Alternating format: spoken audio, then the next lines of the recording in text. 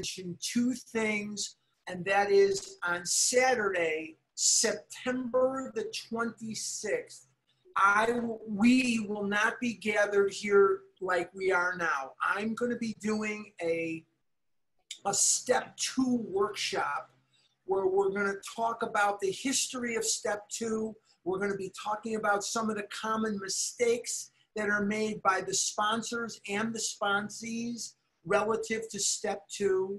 And we're going to be talking about step 2 in depth. And that's going to be followed with a question and answer period that is going to be out of Los Angeles. I'm still going to be here in Scottsdale, but that's Saturday, September 26th.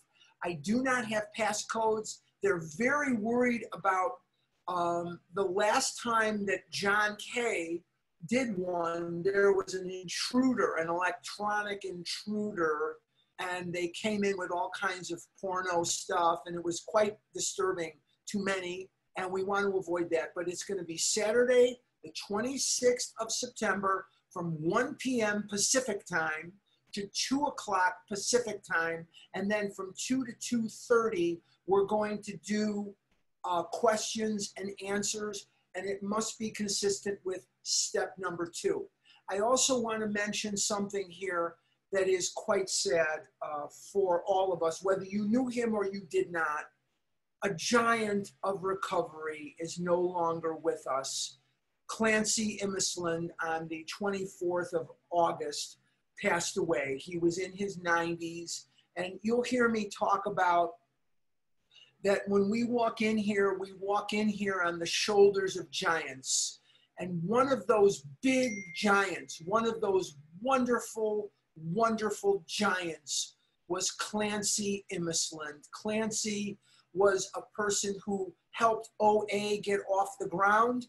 He was a frequent speaker at early OA meetings. Roseanne saw that he had a lot of knowledge, and they were a bunch of housewives who really had, none of them had ever been through recovery. None of them had ever been through any of this. And so he was one of the people that she leaned on, and he spoke many times. I had an opportunity to speak to him at the North Scottsdale Fellowship Club twice when he came here to speak. And whenever you hear me talk about the fact that food is not the problem, it's the solution to the problem, I was originally taught that by Clancy in an empty room at the North Scottsdale Fellowship Club. And he explained to me how for him, alcohol was not the problem, but yet it was the solution to the problem. And he explained that to me in such a way that just made perfect sense. And Clancy was a giant of recovery. There will be some information on some different things to zoom into if you care to. So anyway, but one other little warning about the 26th of September. They do not want to see any Facebook or internet postings on this event. And the reason is because the last time when they publicized John's on relapse, they had an electronic intruder. And as such, they do not want any of that. And they're willing to deal with the fact that that is going to mean we're going to have less people, but they're okay with that. They just don't want any electronic publicity. My suggestion was, why don't we charge $10 or $5 or whatever it is, and that will keep the intruders away. But the Los Angeles intergroup is in charge of it, and I'm very dear friends with the chair of the Los Angeles intergroup, but as a group, the group conscience goes beyond the one person. So for right now, we're not going to publicize it at all. So I just wanted to kind of throw that out there. Okay, we've taken care of that. I'm going to be mentioning again the 26th as we move forward. But Clancy Imisland was something I also wanted to throw out there to you guys because he was such a giant of recovery. And he is all over the internet. You can listen to him and stuff like that. He's very funny and he's very, very informative. Chuck C was his sponsor, and Clancy is really the last of the members of AA who had a very personal and somewhat close relationship with Bill Wilson. Now that Clancy is no longer with us, you don't really have a lot of people that have that personal connection, because Bill has been gone now for 50 years. He's gone now since 1971, January 24th of 71, which is a long time ago. That's when I was a junior in high school. Okay, we have been in the chapter More About Alcoholism. And the chapter More About Alcoholism is about step 1. And it's the last of the chapters that is about step number 1. More About Alcoholism is something that describes for us the 3 characteristics of the disease. Now, the traits of the disease are a physical allergy and a twist of the mind. And the twist of the mind has its sidekick. And the sidekick to the twist of the mind is the built-in forgetter that we refer to as the mental blank spot. And that mental blank spot is what prohibits me from conjuring up the memory of a day, a week, a month ago, a year ago, whatever, of what the food did to me. And I can only laser focus on what the food is going to do for me rather than to me. And so as a mind, I have a mind that is different from other people. My mind works differently when I'm scared, when I'm bored, when I'm angry, when people are not sticking to my script, when they are sticking to my script, whatever that may be. My mind is a mind that is going to go to the food as a solution to the problem. And my mind is different from 90% of the people. And the idea that somehow, someday, I will be able to eat like a normal person has to be smashed. And the reason, again, is because I have a twist of the mind which drives me into the food and eradicates any memory I have of consequence to that eating. And I have a body that ensures that once I ingest certain foods, primarily for me, fried foods, sugar, flour, those are the things, fat, lot of fat, those are the things that are going to catapult me into a situation where I will not be able to control the amount I eat once I've started. So if I can't eat because of the allergy, and I can't keep from eating because of the twist of the mind, I am powerless over food. And those are the things that make me a compulsive overeater. But in this chapter, we're going to also look at 3 things that have never heretofore been considered. Dr. Silkworth and Bill Wilson, and There Is a Solution. They're beautiful, sound chapters. But what we're going to do is we're going to look very carefully at the work of Peabody, Richard Peabody, who in 1930 wrote a book called The Common Sense of Drinking. And he died of his own alcoholism in 1936, just a couple of years, 3 years before April 10th, 1939, when the big book was actually published. But he bequeathed us 3 things to remember, and if we forget them, we're going to die, because we really need this information. Now, you're going to hear me say this a lot. You will not get this information by absorbing it. You will get this information by transmitting it. You do not get spiritual information by hearing it or absorbing it. You get it by transmitting it to others. And that throws us into constant work with others. What are those 3 characteristics? What are those 3 things? Well, the first thing is that this disease is permanent. There is no cure for this disease. I have a friend He lives in New York City, and he answered beautifully 2 weeks ago. Somebody asked a question on the second hour of Vision, and he was kidding around with the moderator and all that, but he answered the question really beautifully when he says, "There's no cure for this. I'm recovered, but I'm not cured." And there's no cure for this. We can be recovered, but we will never be cured. The disease is permanent. Now, here is something else we get out of this chapter, and we see it illustrated in the stories. We see it illustrated in the Jaywalker. We see it illustrated in Fred. We see it illustrated all over this chapter. The disease is progressive. What does that mean, progressive? That means that as I age, the disease gets worse and worse and worse and worse. And that is something that we need to remember. How do we remember that? Not by absorbing it, but by transmitting it. And you hear me repeat that a lot because I know that we have built-in forgetters. Now, the disease is progressive. So what that also means is this is something where people are going to relapse if they don't really give this the credibility that it deserves. How do they relapse? Here's what happens. We settle in to a level of activity. We're sponsoring 3 people. We're sponsoring no people. We're sponsoring 82,000 people. Whatever that may be for you. Whatever that may be for you. And you're taking X amount of outreach calls, but you're not increasing your spiritual life.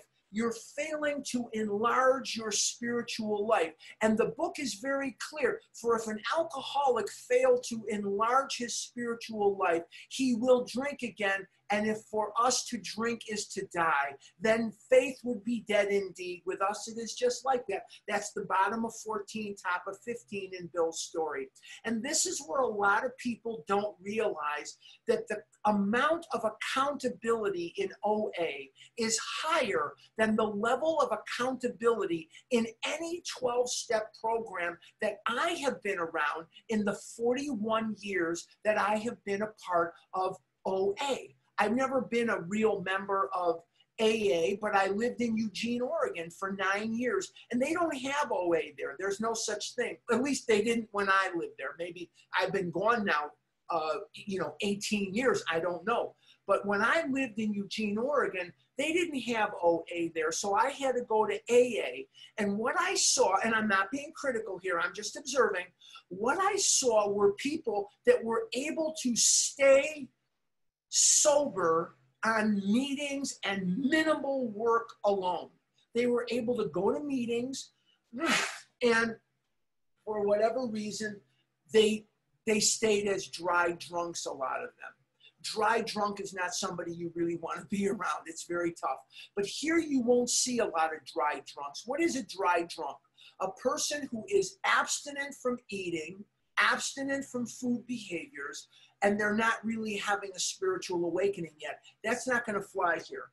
So remember that the disease is permanent, the disease is progressive, and the disease is fatal. Let's touch back one more time on the progressive nature of the illness, because the fatal nature of the illness is illustrated beautifully in a man of 30. He picked up his carpet slippers and a bottle, and within 4 years, he was dead. But let's just touch on something very important on the progressive nature of this disease. Every day that I wake up, if I'm lucky enough to wake up, before I do my 11th step, before I go to the bathroom, before I dial into Vision, I must remember 3 things. Number 1, I got older. And that means that my digestive system, my body, my heart, my lungs, my skeletal system, my body is less able to fend off the effects of morbid obesity, of high blood sugar, or of whatever it is. I am less able, because as I age, I start to weaken and weaken and weaken. I'm 66 years old. I wish I could tell you that I'm as strong today as I was 20, 30 years ago. It would be a lie. I am not that strong. I cannot do the things that I did years ago. It's just not in the cards.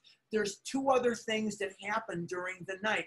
My disease got worse, whether I'm in recovery or not. So don't think that because you're in recovery that your disease isn't getting worse. You know the old adage, and it's so true. While we're here in this meeting, there's 111 of us here this morning. While we're here listening to me talk about the big book, your disease is at karate lessons, and it's at the gym, and it's running, and it's doing push-ups and pull-ups. Your disease is getting worse and worse and worse. So what does that mean to us? We have to do more and more and more. When we say we have to do more and more and more, I'm specifically referring to sponsorship, service.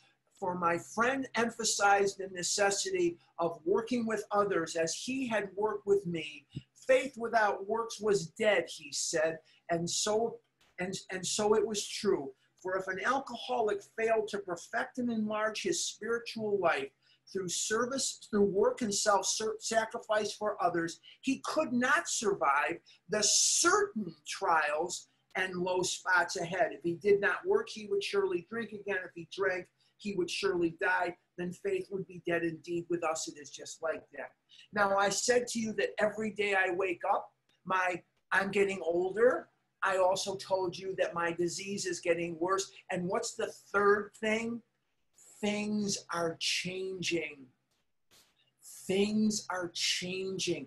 If I showed you what my life looked like 7 months ago, if I showed you what my life looked like 2 years ago, if I showed you what my life was like 10 years ago, you would see dramatic and drastic changes in my life. And as those changes roll down the stream toward me, I must have a stronger and stronger attachment to my higher power. These are the things that we must transmit to others, because if we forget them, if we forget these things, we will settle into a level of service that may be okay today. It may be okay tomorrow, but at some point, that level of service is going to be inadequate to fend off the temptation to use food as a solution to your problem. It is fact. It is bedrock fact that what I'm saying is true. And if it wasn't true, they wouldn't have over and over again my real purpose is to fit myself to be of maximum service to God and the people about me. They wouldn't have in there warnings all through the book about my dedication to serving others. Our real purpose is to fit ourselves to be of maximum service to God and the people about us. Now, can I be of maximum service to God while I'm gorging myself with food? No, I cannot. No. So let's go now to page 41 and let's see where we are. We have been talking about Fred. And Fred is a partner in a well-known accounting firm. We also talked about the fact that the real person behind this was Harry Brick. And Harry was a CPA. And his story appears in the very first edition of the big book of Alcoholics Anonymous. And the name of the story is A Different Slant. Now, why is Harry's story so important? See, a lot of us, we get this idea of an alcoholic as a guy, he's in a trench coat, and it's always a man that we envision for whatever reason, I don't know.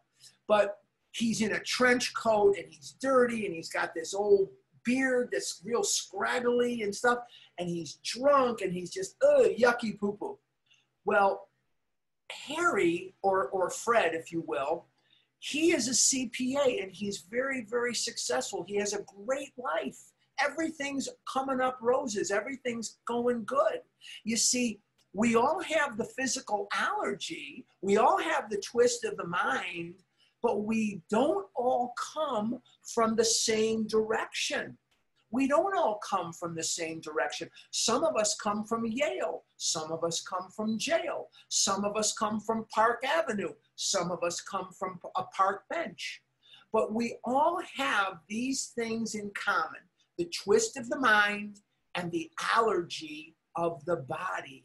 And this is what sets us apart from the normal eater. And while I'm on the subject, I also want to remind you that not everybody gets to be 300, 400, 500, 700 pounds. There are people here who have never been more than, say, X amount of pounds overweight in their life. Do they belong here? Yes, if they have the allergy and the twist of the mind, yeah, they do.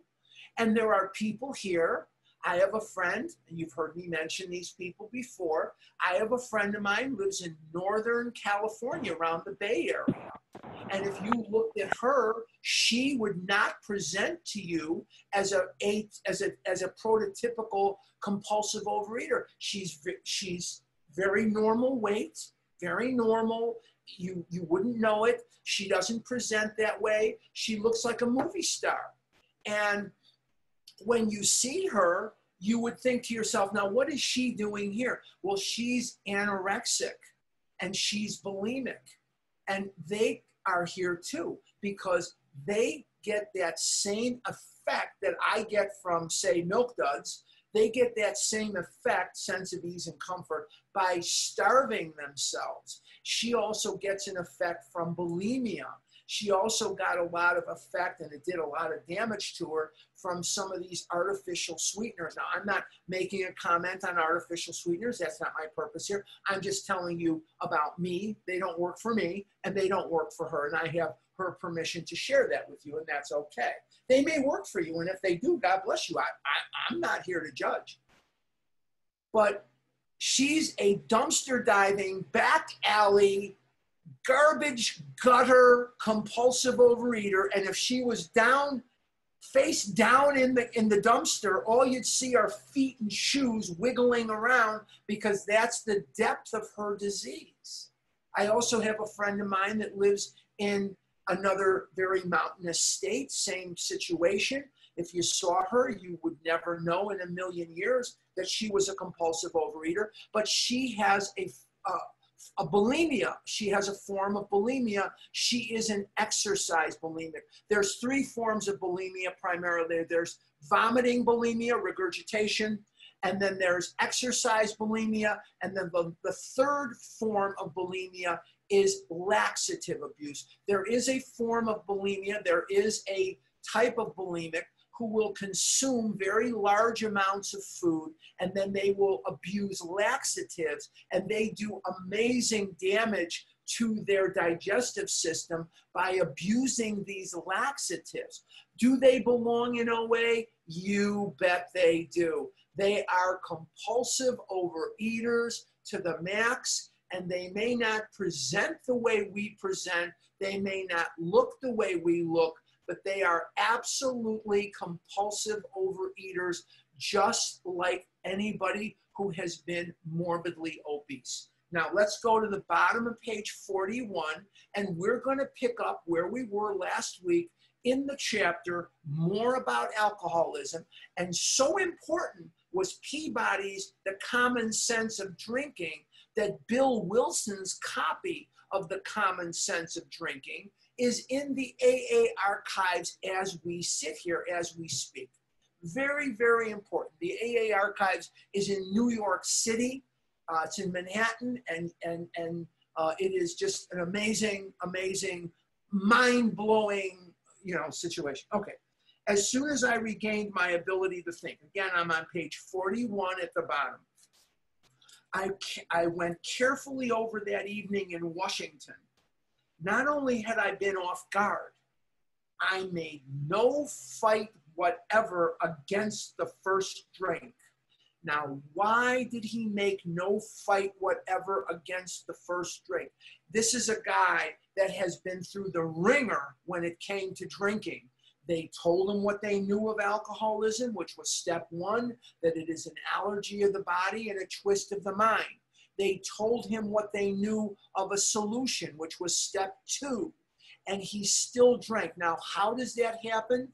That is the direct result of the mental twist telling him that it was okay to drink because he had had an extended period of sobriety. Again, losing weight, going to meetings is not a defense against this disease. You can lose an incredible amount of weight, and most of you have. I could pick, I don't know all of you, as well as I know some of you, but there are people, and I don't have the time to really scroll through here. I'm going to assume that there are some of you that I know for a fact lost a lot of weight. But that didn't make your disease go away. That didn't give you the entitlement of using food as a solution. One of the things I just get disturbed when I hear sometimes is, I'm doing 90 and 90. That's great. What do you do on day 93? What do you do on day 161? Where does your program go from there, I guess is the question. Hold on. Okay. So he had made no fight whatever. Now, aiding and abetting his demise was the mental blank spot, that built-in forgetter that would not allow him to conjure up the memory of what liquor was doing to him. He could only think of what the liquor was doing for him. This time I had not thought of the consequences at all. And how many of us have popped that cake in our mouth, have popped that pie in our mouth, and we've got it all justified. It's a wedding, it's a bar mitzvah, it's a funeral, it's a christening, it's a whatever it is, it's a day that ends in a Y. And so here we are eating food that we know is killing us, and yet we're doing it anyway. And if you look at compulsive overeaters, alcoholics, drug addicts, they're hand wavers. Screw it. Screw it. They're hand wavers. I'm glad we're on Zoom rather than on the phone, because you can see my hand waving. We wave that hand, whether there's people around or not. We wave that hand, and then the next thing, that same hand brings the food to the mouth, and we're off to the races again. I had commenced to drink as carelessly as though the cocktails were ginger ale. Now, what caused Fred to take the first drink? The mental twist. What caused Fred to drink as carelessly as though the cocktails were ginger ale? The physical allergy. That once that first drink was inside of him, the allergy took over, making it impossible for him to stop once he had started. Now, one of the things that the book does, and I have a teacher in my life, and she taught me that this is called spiraling the information. And when you spiral the information, what you're doing is you are repeating the information. And one of the things that the big book uses is this repetition to teach us. And on page 6 of the big book of Alcoholics Anonymous, in Bill's story, it says, and I quote, "Now I had what it takes. One day I walked into a cafe to telephone. In no time I was beating on the bar, asking myself how it happened. As the whiskey rose to my head, I told myself I would manage better next time, but I might as well get good and drunk then, and I did." So go back to page 41.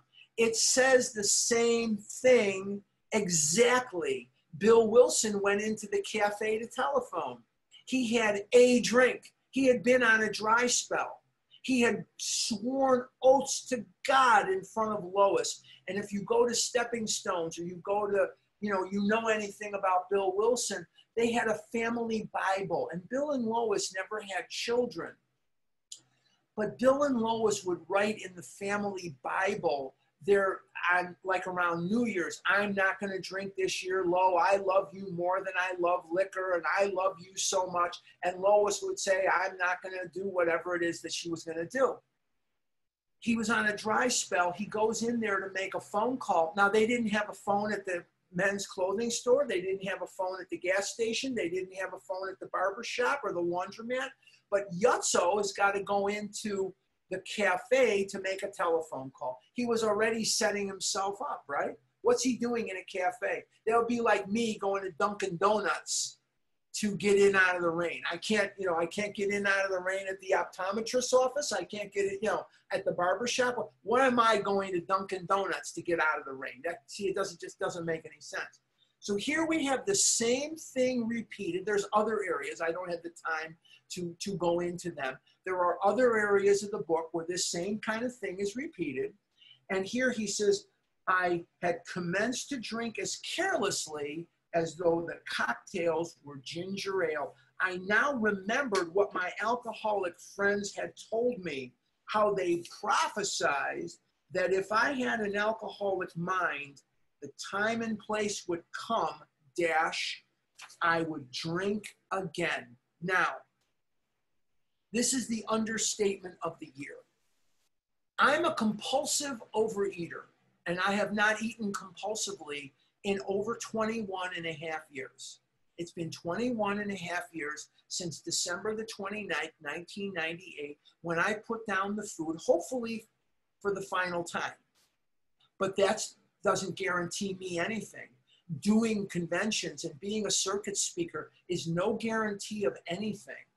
I could sit here and talk to you and talk to you and talk to you. And if I'm not in the right frame of mind, if I'm not in right fit spiritual condition, I can go right to a candy store, right to a bakery or a donut shop, and I can, go binge my brains out. But what I'm looking at here is it says, they prophesied that if I have a mind like that, I'm going to eat again. You bet your bippy I'm going to eat again, because that's what we do. I don't have to eat that way as long as what? As long as I go to meetings, that's part of it. As long as I lose weight, that's part of it. Losing weight is no guarantee of anything. It's just losing weight, and that's great. That's fantastic. As long as what? As long as I remain in fit spiritual condition. If I remain in fit spiritual condition, I do not have to put that excess food in my mouth ever again. Let me repeat that. As long as I'm in fit spiritual condition, I never, ever, ever have to put that food in my mouth again. But I have to work at it, and I have to do the program, and I have to do whatever it is I need to do. That's the key. I have to take action. Top of 42. They had said that though I did raise a defense, it would one day give way before some trivial reason for having a drink. Like it's a day with a Y in it. It's a month with a vowel in it. It's raining outside. It's not raining outside. It's sunny. It's night. Whatever that may be, that's going to be the reason why I'm drinking. I have eaten railroad cars full of Doritos to kill the shame and horrible remorse of eating railroad cars full of Doritos. Well, that did happen, and more. For what I had learned of alcoholism did not occur to me at all. What you know about caloric intake, I don't have time to scroll through here or to see who's here and who's not here. I'm thinking about what I'm going to say. I'm thinking about how I can best present this information to you. I'm thinking about things other than scrolling through here. But I bet you that if I scrolled through here and picked some of you out at random, there are some of you that I would pick out that have as much knowledge of nutrition as most professional nutritionists. I would be willing to bet you that if you've been around here for a while, you have a knowledge of caloric intake and caloric content and starch and carb and all this stuff that would rival a professor, would rival anybody. Yet that knowledge is not going to keep you safe. And once again, losing weight, somebody's unmuted. Losing weight is absolutely no guarantee that you will not eat again. Losing weight is great, but it's not a cure for this disease. Once you get down to that normal weight, or once you get to a weight that you're comfortable with, that is absolutely no indication that you are in recovery. All that is a physical change. That's all that is. The change must come from within, and it must be a spiritual awakening as the result of the steps. Without that spiritual awakening, we are biologically predetermined to eat ourselves to death. We have been biologically predetermined to eat to a point where we will become immobilized. We will lose our life to motion as we start to get sedentary, as we can't walk, we can't stand, we can't go places. The disease now starts getting worse and worse and worse. And that's why you'll hear some of us use language like, uh-oh, he's circling the drain. Uh-oh, she's circling the drain. And I don't ever want to say that about any of you. I just don't. It would break my heart. And I hope to God you never have to say it about me. I knew from that moment that I had an alcoholic mind. An alcoholic mind is different from the mind of a normal person. I have a friend of mine. He lives in Chicago. He actually lives western suburb of Chicago. And he has a daughter. And his daughter is highly and acutely allergic to peanuts. And when she ingests peanuts, she has a throat that constricts to that like a pin. And she has to have an EpiPen jabbed into her and the medicine injected into her, or she'll die. And once she has this medicine injected into her, she's fine.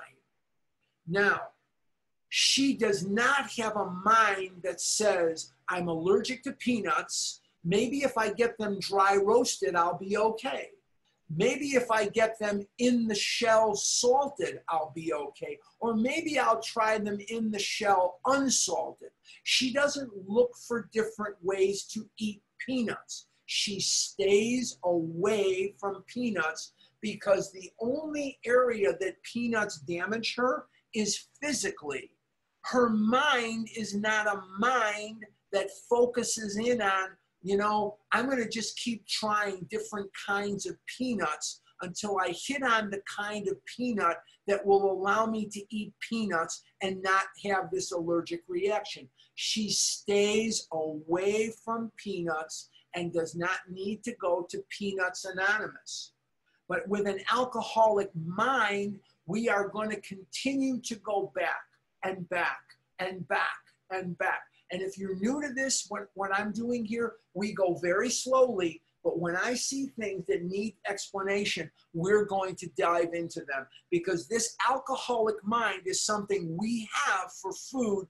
And unless we are in fit spiritual condition, we will eat ourselves to death.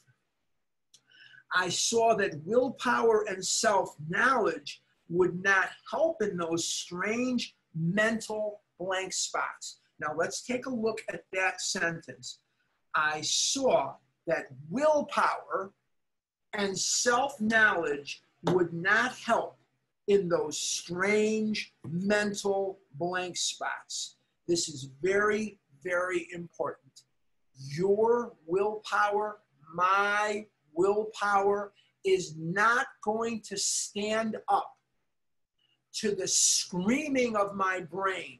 When my brain sees Chips Ahoy cookies, my brain locks in like a laser beam on the sense of ease and comfort that comes instantly. Don't we all like instant gratification? Yes, we do. That Chips Ahoy cookie will provide me with instant gratification, and my mind knows that. But I will not be able to conjure up in my mind what those cookies have done to me. That I went on my first date when I was 35 years of age. That by the time I was 17 years old, I was 300 pounds. That doctors have been telling my mother and me and my father that I am going to die very soon from the time I was about 10 years old. My brain is not going to conjure up all the times I could not get in a car. My brain is not going to remind me of all the times I couldn't get out of a car. This t-shirt that I'm wearing right now, this t-shirt that I am wearing right now is a normal size garment. I did not have to go to the big and tall store.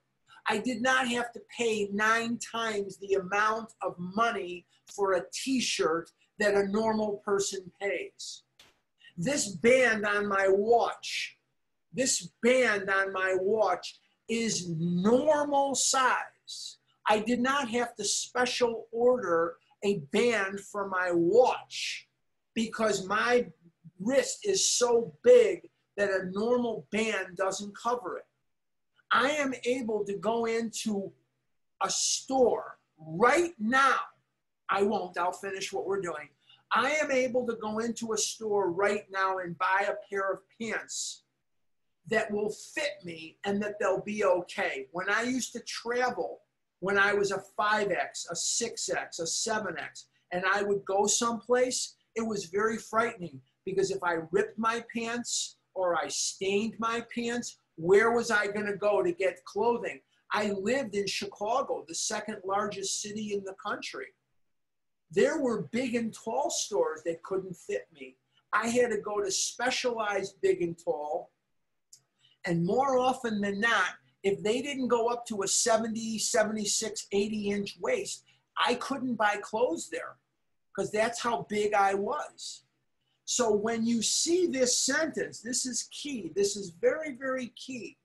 It says here, I saw that willpower and self-knowledge would not help in those strange mental blank spots. And what is the mental blank spot? The mental blank spot is the built-in forgetter. I will forget the hundreds and hundreds and hundreds of Saturday nights where my date was Little Debbie and Sarah Lee. I will forget the hundreds and hundreds of dances and weddings and bar mitzvahs that I sat out and ate at home because I couldn't get clothes or I was embarrassed to go there. I was ashamed of who I was. I was ashamed of what I looked like. I was ashamed of myself, and I wanted to die a lot more than I wanted to live. I will forget that. I had never been able to understand people who said that a problem had them hopelessly defeated. I knew then it was a crushing blow. Any vestige that I am holding on to, that I can beat this game by myself without God's help, without doing service, without sponsoring, without going to meetings, without being of maximum service to God and the people about me, I'm kidding myself. I am kidding myself. I am not going to be able to do that. I do not have the amount of willpower to do that. I have willpower for other things. I take an enormous amount of rejection because I sell on the phone. I take an enormous amount of strength to get through my life, through my day. I have a child. It lives in Brooklyn, New York. She doesn't speak to me. She hasn't spoken to me in many years. There's a hole in my heart because of that. It hurts. I have to go through the day knowing I'm not going to hear from her, knowing I don't know her anymore, knowing she doesn't know me anymore. That's very, very painful. That's very, very painful. But you know what? I have to keep serving God. And we all have these things. We all have these challenges. And the reason I'm bringing them up is not so you'll sit around and feel sorry for me. I am bringing these things up so you understand you are not the only one that has these challenges. You are not the only one with problems. You are not the only one where people and life do not go the way you want them to go. That is not the case. That is not what we're doing here. This is not, there's nothing in this book that says from this point forward, life will be a fairy tale. That when you get dressed in the morning, there'll be music playing and little birds will come and help you dress and you'll look just like Cinderella and you'll get into your pumpkin and it will take you where you want to go. There's nothing in this book that says that. It says just the opposite, that you're going to live and we're not going to be able to utilize food as a solution to our problem anymore. We're going to use God. We're going to go to the steps. And every day that I'm lucky enough to wake up, yes, I'm older, things are changing, and the disease got worse, no question about it. However, there's 2 doors in front of me. Every day I wake up, there's 2 doors in front of me. One door says eat the food, and one door says work the steps. And those are the only 2 choices. There is no third choice. There's no third choice. Work the steps or eat the food. Those are the only 2 choices we have. Page 42, we're going to now talk about step number 1. 2 of the members of Alcoholics Anonymous came to see me. They grinned, which I didn't like so much, and then asked me if I thought myself alcoholic and if I were really licked this time. And if you're not licked this time, there's no sense wasting time with you. If you are licked, we're ready to help you. We're ready to go to the mat for you. There's people on this line that can sponsor like the Dickens. They know every nook and cranny. They can help you. But if you're not licked and you're not ready, there's not a one of us that knows how to help you. We're going to just stay out of your way. We're going to stay out of your way. I had to, they asked me if I thought myself alcoholic and if I were really licked this time. In other words, have you taken step 1? I had to concede both propositions. They piled on me heaps of evidence to the effect that an alcoholic mentality, such as I had exhibited in Washington, was a hopeless condition. Now let's talk about that for just a few minutes. What I've done with food is a hopeless condition. I do not have anything in my life that tells me that I'm a normal eater. There is nothing in my life that would suggest that I have a normal relationship with food. Nothing. They cited cases out of their own experience by the dozen. This process snuffed out the last flicker of conviction that I could do the job myself. Step 2.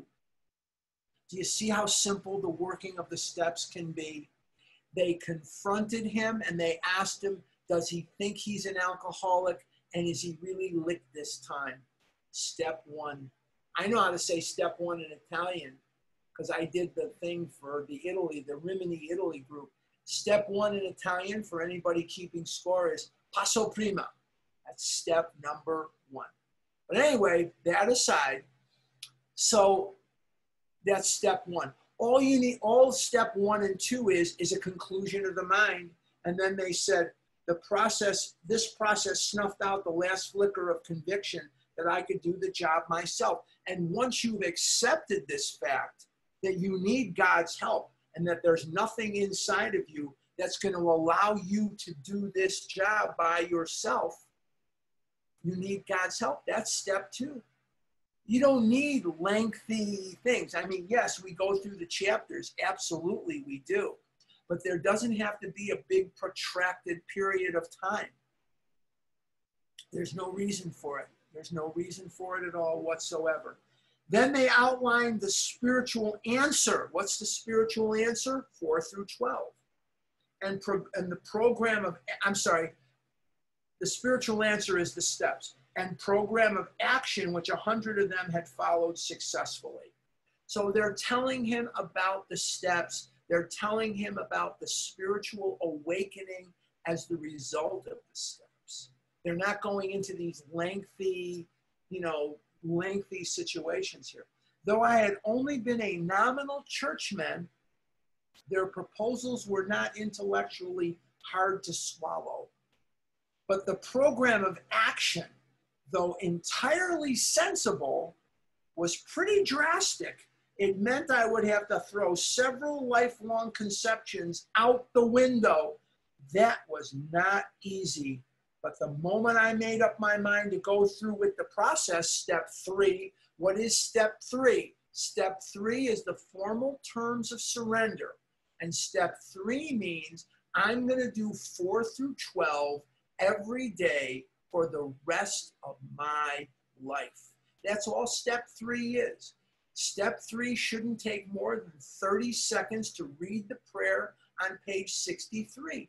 That's how long step 3 should take. What is step 3? How do you work step 3?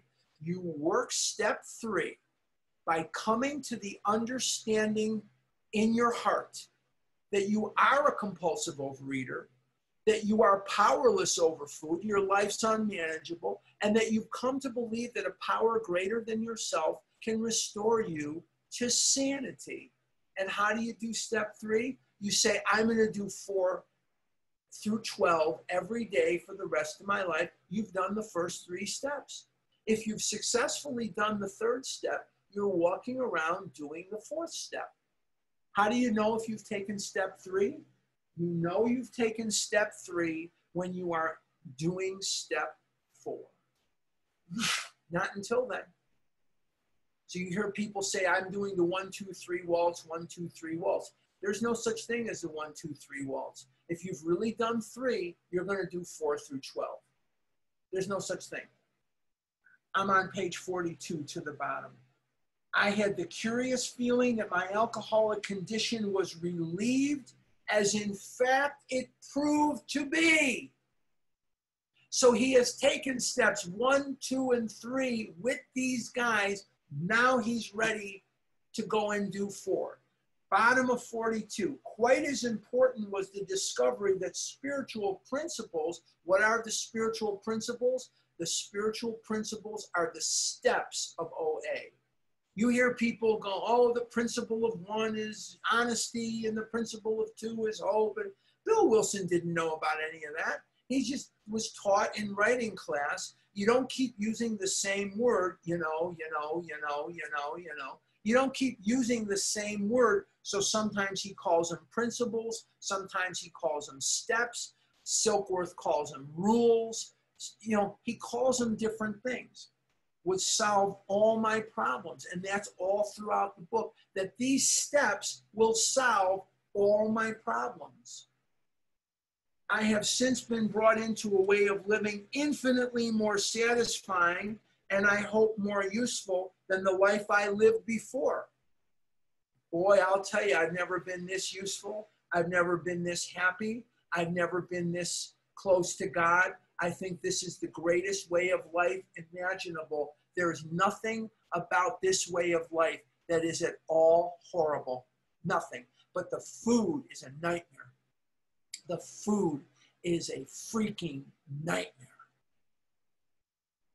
More satisfying and I hope more useful than the life I lived before. My old manner of life was by no means a bad one, but I would not exchange its best moments for the worst I have now. I would not go back to it even if I could. I do not want to go back into the food. I do not want to go back into the disease.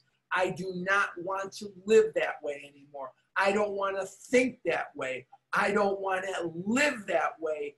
And I sure as hell don't want to eat that way. That is not what I want to do. But me wanting not to do it is not going to help me. Hold on one second.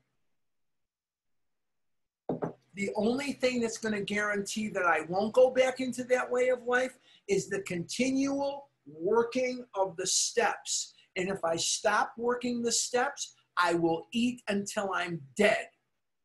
I want to make that very, very clear. I am biologically predetermined to eat myself to death. Fred's story speaks for itself. We hope it strikes home to thousands like him. I'm on age 43. He had felt only the first nip of the ringer. Now, a lot of you don't know what a ringer is. You're too young. But a ringer is part of an old-fashioned wash machine. And my mother would wring out the clothes, and she'd put the shirts in there and wring it out, and all the water that could go out of it would go out of it. But if you caught your hand in there, oh, it was very, very painful. It would do a number on you. So keep your hands away from the wringer. Thank God we don't wash our clothes like that anymore. But a lot of you don't know what that is because you're too young, and so that's fine. Most alcoholics have to be pretty badly mangled before they really commence to solve their problems. And that's just a son of a bee. Why is it that we come to OA as a last resort? We often say we are the last house on the block. And the reason that we say that we are the last house on the block is because we have to go try everything. There are people here this morning, you've had the urine of pregnant women shot up your keister.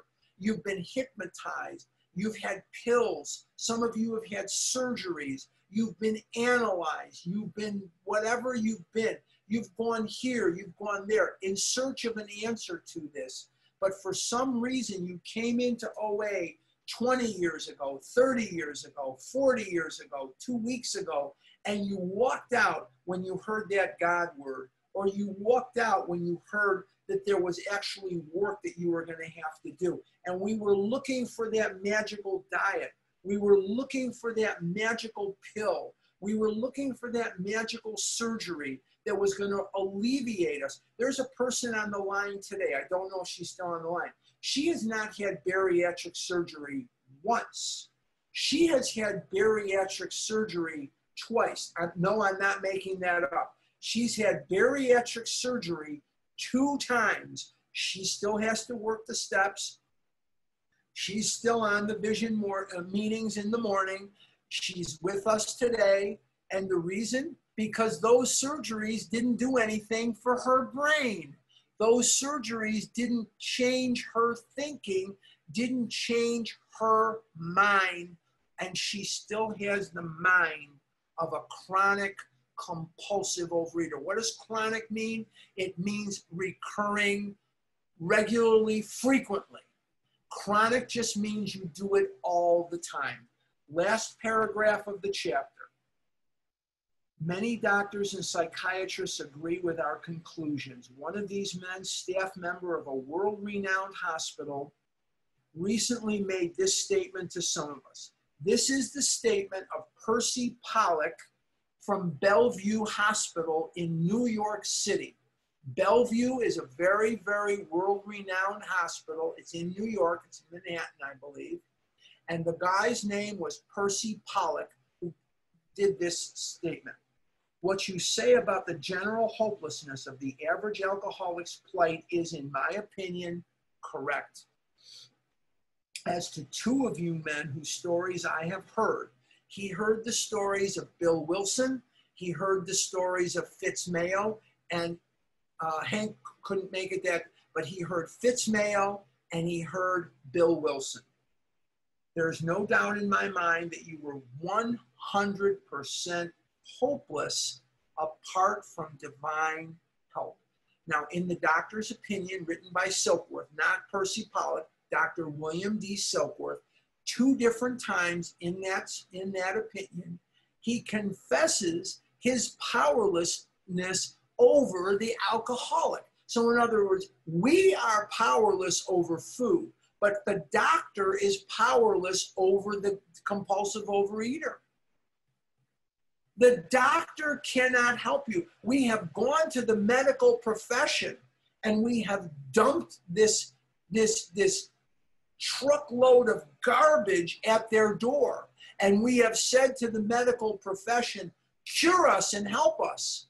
And they can't.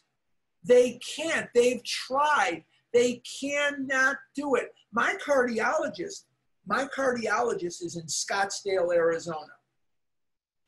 And he's a good guy. I like him.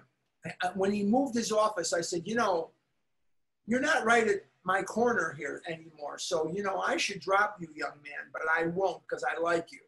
But I bring away literature when I go twice a year. I go every 6 months to the cardiologist. I have chronic AFib, and he has to keep an eye on me with diabetes. My mother was a diabetic, so he has to keep an eye on me. And I bring away literature. And he laughs. He thinks it's the stupidest endeavor in the world for me to bring that stuff. Why does he think it's stupid? Because he knows that these people are going to come into his office at 350 pounds in January, and he's going to say something to them or not, and they're going to come back even heavier next time, and heavier the time after that, and heavier the time after that, and then they'll be dead. This is what he tells me all the time. I says, I got to keep trying. I got to keep trying. If I can help one person, that's all. That's what I'm looking for, is uno. That's all I care about, is to help one person. But he's very skeptical when it comes to that stuff. Very, very skeptical. But we are hopeless apart from divine help. Had you offered yourselves as patients at this hospital, I would not have taken you if I had been able to avoid it. See, this is the doctors talking. People like you are too heartbreaking. Though not a religious person, I have profound respect for the spiritual approach in such cases as yours. For most cases, there's virtually no other solution. There is no other solution. If you are a compulsive overeater like me, and you are a compulsive overeater of the hopeless variety, there is nothing else for you to do but work the steps. Last paragraph of the chapter, and we'll open it to questions and answers. Once more, see, he's told us this lots of different times during the first three chapters of the book and the doctor's opinion. Once more, the alcoholic at certain times has no effective mental defense against the first drink, except in a few rare cases, which I am not familiar. Neither he nor any other human being can provide such a defense. His defense must come from a higher power. And how do we tap that? By getting out of ourselves, helping others, and being of service and working the steps. You will not get this program by absorbing spiritual information. You will get this program by transmitting spiritual information. This is not a program for people who need it. This is not a program for people who want it. This is a program for people who do it. It is an action program. Do we need it? Yes. Do we want it? Yes. But we have to do it. There are people that want this program, that need this program, that go to meetings, and they may give an homage to the steps, but they're really not delving into it. We have to delve into it and work it as if our life depends upon it, because indeed it does. Now, what I'm going to do now is I am going to turn this back over, and I don't know who's going to run.